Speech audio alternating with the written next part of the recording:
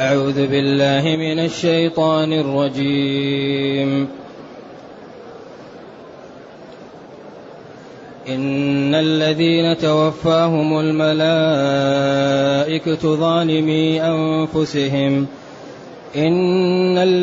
توفاهم الملائكة ظالمي أنفسهم قالوا فيم كنتم؟ قالوا كنا مستضعفين في الأرض.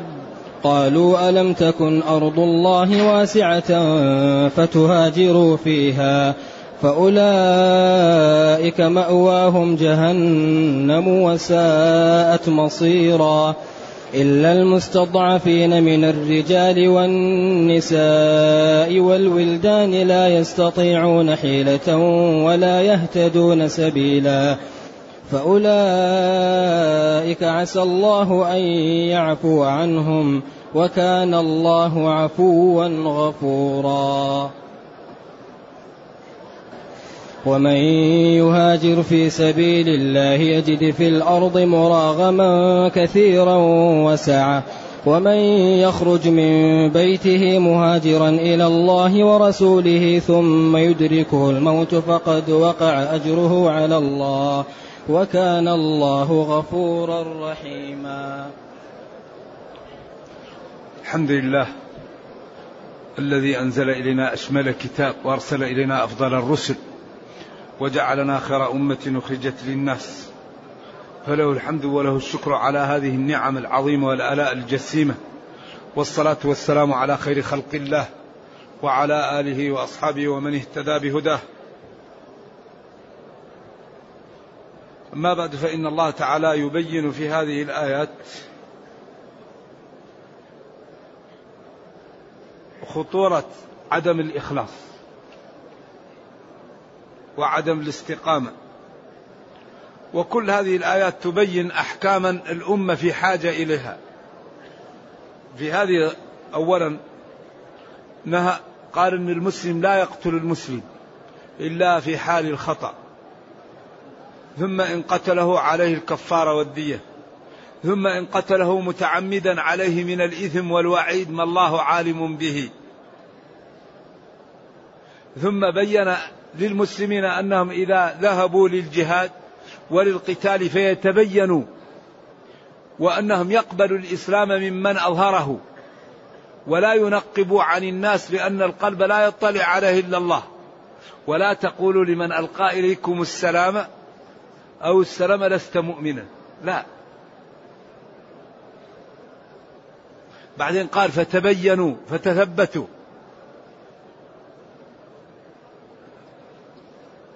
ثم نبههم على أمر يعلمه كل واحد، كذلك كنتم من قبل.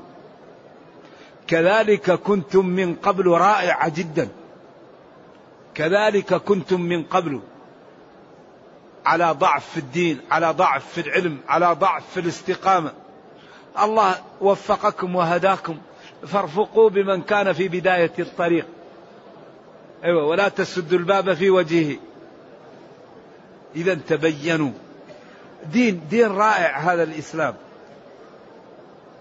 ثم بين أن الفريقين لا يستويان، لا يستوي القاعدون من المؤمنين غير أولي الضرر والمجاهدون، لا.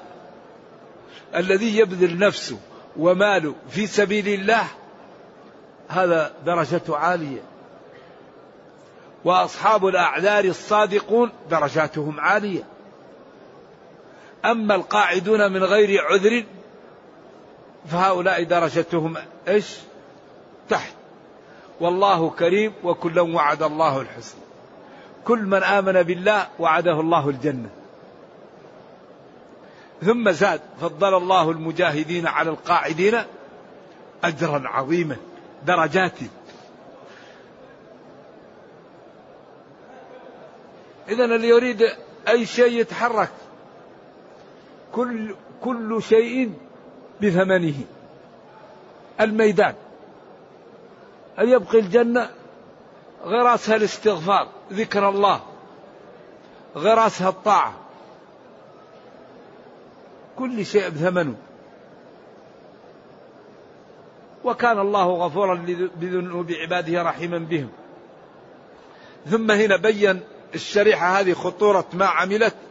إن الذين توفاهم، الفعل يمكن ماضي ويمكن مضارع.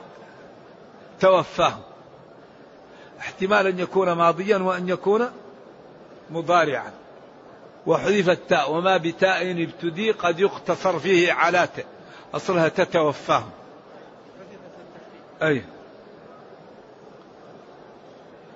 الملائكة ظالمي أنفسهم،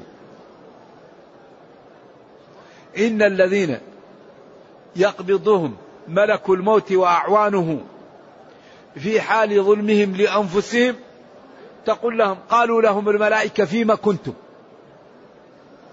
فيما يعني كنتم أنتم، لما تأخرتم عن إيش؟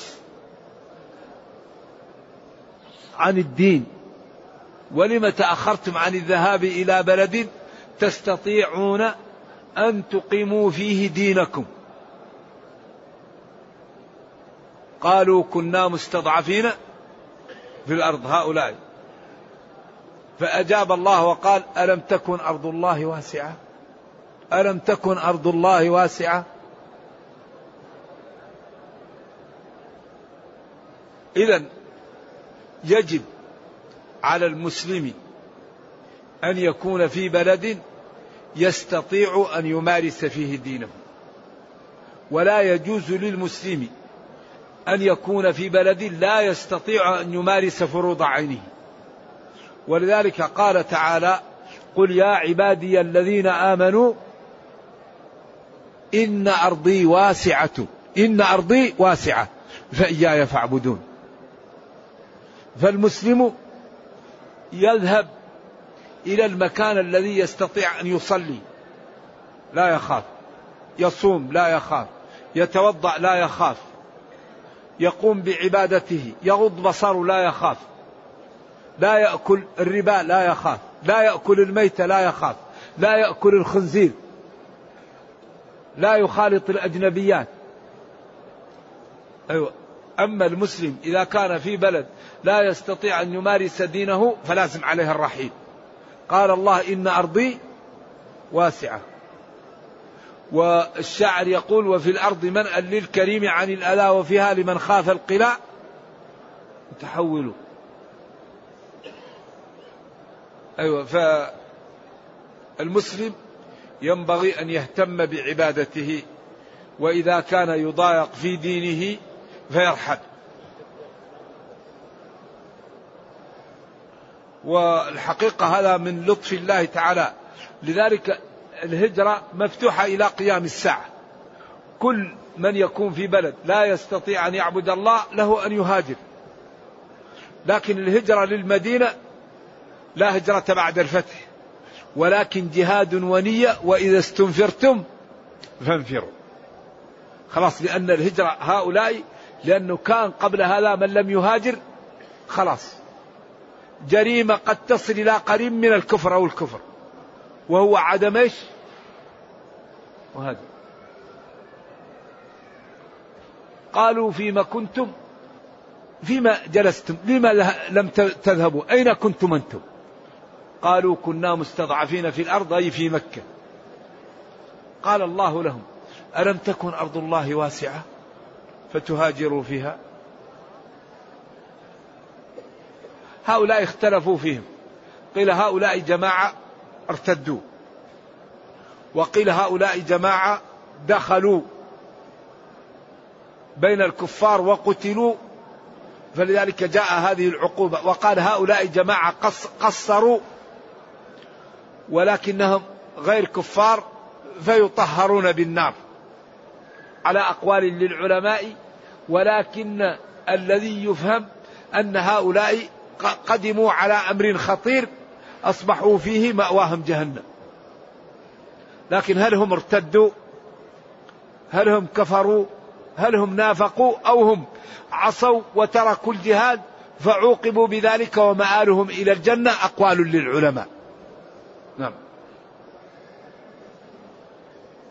المستضعف هو الإنسان المستذل مثل الطفل، المرأة، الشيخ الزمن، الإنسان الذي لا يستطيع له حراك. فالله قال لهم ألم تكن أرض الله واسعة على سبيل توبيخ، أما كان ينبغي لكم أن تخرجوا فتهاجروا فيها فأولئك مأواهم جهنم مصيرهم ومآلهم جهنم وساءت مصيرا مآلا عياذا بالله. لأن جهنم منتنة ومؤلمة ووضعها خطير جدا للطاغين مآبا. ولذا ينبغي للإنسان أن ينجو بنفسه قبل أن يفوت الأوان. هذا الكتاب وضح كل شيء وبين أسباب دخول الجنة وبين أسباب دخول النار ووضح لنا الطريقة التي ننجو بها. لذلك لما أمر بالابتعاد عن قتل المسلم والتثبت في مقاتلة الكفار والتحفيز على الجهاد وعدم القعود، عاب من قعد وأعطاه هذه العقوبة الشديدة وهذا الوصف الشنيع: إن الذين توفاهم الملائكة ظالمي أنفسهم قالوا لهم الملائكة فيما كنتم؟ قالوا كنا مستضعفين في الأرض. قالت لهم ألم تكن أرض الله واسعة فتهاجروا فيها فأولئك مأواهم جهنم وساءت مصيرا. وساءت مصيرا ومآلا جهنم لأصحابها. ساءت يعني قبحت وخست، يعني لأن ساء وبئس أفعال لإنشاء الذنب. ذم من كان في جهنم وذمت هي إلا المستضعفين. هذا استثناء. المستضعفين جمع مستضعف من الرجال، إما لزمانة أو لعمى أو لعرج أو لعاهة، لأن الرجل لا يستضعف إلا إذا كان فيه مشكلة، إما أعمى، ضعيف البصر، ضعيف البنية، مريض، كبير في السن. والنساء أصلهن ضعيفات. أو من ينشأ في الحلية وهو في الخصام غير مبين. نعم، النساء ضعيفات. الله لما خلقهن يحتاجن إلى من يقوم عليهن. لذلك ظلمن في كثير من البلدان فجعلن يسافرن بمفردهن ويتكلفن ما لا يطقن. لذلك أصبحن يعانين من تحملهن ما لا يطقن. لذلك يلزمهن بنصف المهر وبنصف النفقة وبنصف أجرة البيت. ومع ذلك تكون المرأة أحيانا مرضع وأحيانا حامل، فكلفها ما لا تطيق. أما الإسلام فقال للمرأة اجلسي في البيت وكل شيء على الرجل. المهر على الرجل، الكسوة على الرجل، النفقة على الرجل، السكنى على الرجل، كل شيء على الرجل. بس أنت جلسي في البيت، وأهم شيء تقومين به أن تنتجين لنا الأفراد، الأمة من الرجال والنساء. فالأمة مصنع لإنتاج مصنع لإنتاج الأمة. فإني مكاثر بكم الأمم. فهم لما كلفوها ما لا تطيق قل نسلهم وضعفوا وأصبحوا الآن مهددين بالانقراض. ومن أكبر الأسباب أنهم استعملوا المرأة في غير ما لم تخلق له، فضيعوا المجتمعات. ثم إن بيوتهم خراب لأن البيت لا إدارة فيه. والله قال الرجال قوامون على النساء، وقال وللرجال عليهن درجة. فهم أزالوا هذه الدرجة فأصبح البيت ضارب ومضروب وفوضى، ولا يمكن تكون إدارة إلا لازم مسؤول عنها واحد. فهم في البيوت لا يجعلوا فيها إدارة، فكل يوم مضاربات ومشاكل وضياع نتيجة لفساد الإدارة. إلا المستضعفين من الرجال والنساء والولدان، جمع وليدة أو وليد، وهو يعني الصغير من الأطفال، أيوة يعني الذي لم يكبر. ولذلك قال ابن عباس: أنا وأمي كنت من المستضعفين. أيوة، إذن الرجال الضعاف والنساء والولدان الذين لا يستطيعون حيلة، أيوة، لأنهم لا حراك بهم ولا قوة ولا يستطيعون ولا يهتدون سبيلا، إذا أرادوا أن يخرجوا لا يعرفوا الطريق ولا يعرفوا كيف يمشون. فهؤلاء عسى الله أن يعفو عنهم جلوسهم لعذرهم بضعفهم وعدم إمكانهم للخروج. أما الذين جلسوا مع القدرة فأولئك لا بد لهم من عقوبة، فإن كانوا على الإيمان يطهرون ويدخلون الجنة، وإن كانوا تركوا ذلك نفاقا أو كفرا فقد وجبت عليهم النار عياذا بالله إلى أبد الأبد، نرجو الله السلام والعافية. إذن المستضعفين من الرجال والنساء والولدان لا يستطيعون حيلة ولا يهتدون سبيلا طريقا، أولئك هؤلاء عسى من الله واجبه أن يعفو عنهم، أن يغفر لهم ولا يؤاخذهم بذلك، وكان الله عفوا لذنوب عباده ساترا لها غفورا رحيما بهم. عفوا أي كثير العفو، غفورا كثير الستر، يعفو ويستر، وذلك يعفو عن كثير، يستر على عباده. ثم بين للذي يجد المضايقة في بلد أو لا يستطيع أن يقوم بما ينبغي أن يقوم به لعزة الإسلام والمسلمين، أخبر الله تعالى أن ومن يهاجر في سبيل الله، ومن يهاجر في سبيل الله. لاحظوا معي أن دائما الهجرة والقتال والعمل يقرن بسبيل من؟ سبيل الله، حتى الإنسان يصاحب الإخلاص، يصاحب النية، يصاحب تهيئة العمل حتى يأخذ أجره. المهاجرة هي هجر الأوطان وهجر الأحبة، يهاجر في سبيل الله لأجل إعلاء كلمة الله. الخوف على دينه يجد في الأرض مراغما، المراغم المتحول أو الملجأ أو الأرض أو الوسع أو الراحة. أيوة نعم. ومن يهاجر في سبيل الله يجد في الأرض مراغما، الرغام أصله التراب، ومعبر هنا المراغم يعني المتحول أو المنفذ أو الطريق أو الراحة أو الملجأ. إذن الله كريم، والذي يضايق في محل ويذهب الله لن يضيعه، سيجد له إيش؟ الطريقة التي بها ينفع لدينه ولأمته وسعة، يجد متحولا ويجد طريقا ويجد سعة إن شاء الله. إذن ينبغي للمسلم أن يهتم بإقامة دينه، ينبغي للمسلم أن يهتم بأن يكون قدوة في الخير، وأن يظهر للناس جمال الدين في حياته. من أكبر ما يدخل الناس في الإسلام القدوة الحسنة.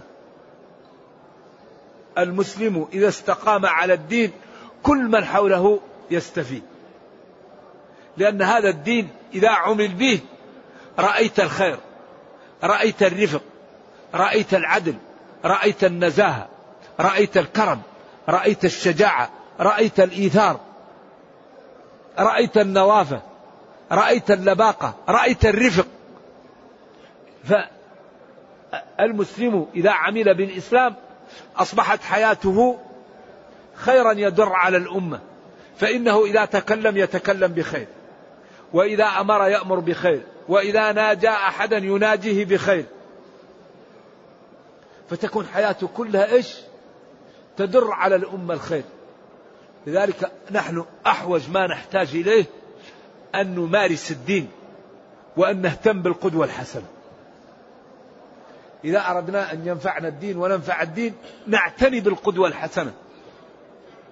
ولذلك ثقوا تماما أن الذي يعمل بطاعة الله ربه لن يضيعه، ومن يهاجر في سبيل الله يجد في الأرض مراغما كثيرا وسعة، ما يضيعه أبدا. يجد متحولا، يجد الرفق، يجد القبول، يجد العزة، ويجد السعة في الأرض. إن أرضي واسعة فإياي فاعبدون. ومن يخرج من بيته مهاجرا إلى الله ورسوله ثم يدركه الموت فقد وقع أجره على الله. قيل إن هذا صحابي لما سمع قوله تعالى إن الذين توفاهم الملائكة ظالمي أنفسهم قالوا فيما كنتم، قالوا كنا مستضعفين في الأرض، قالوا ألم تكن أرض الله واسعة فتهاجروا فيها.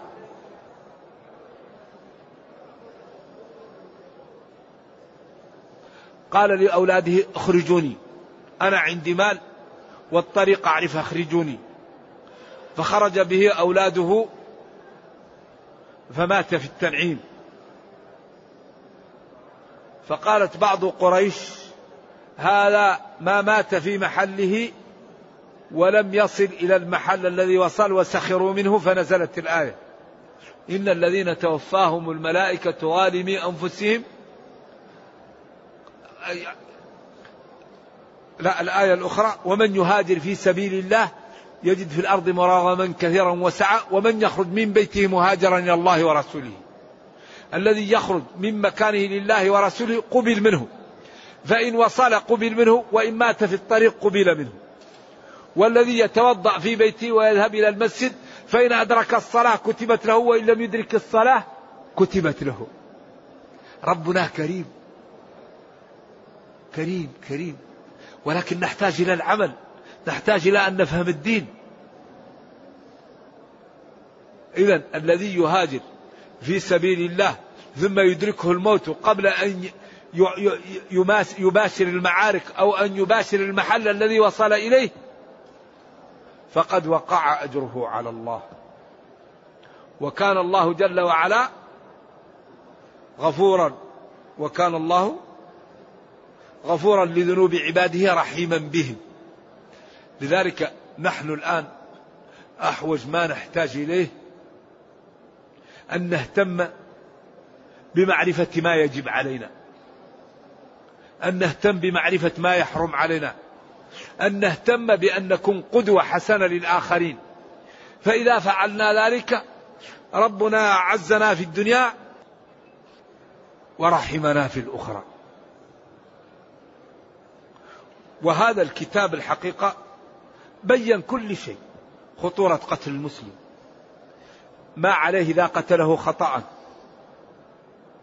خطورة قتل المسلم عمدا، يعني خطورة عدم التثبت، خطورة القعود، فضل الجهاد،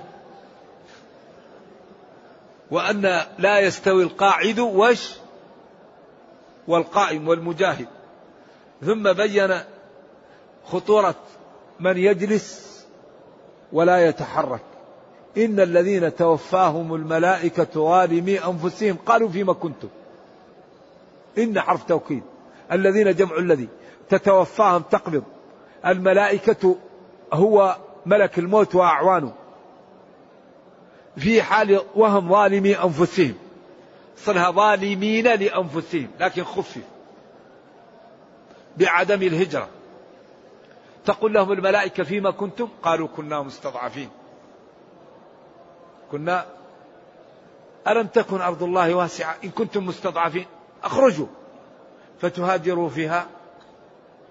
هؤلاء مأواهم جهنم وساءت مصيرا. لكن من كان فعلا مستضعف لا، أولئك عسى الله أن يعفو عنهم، وعسى من الله واجبه، لأنه كريم. وإذا أطمع في شيء ربنا يعني يقوم به، لأنه لا يخلف الميعاد.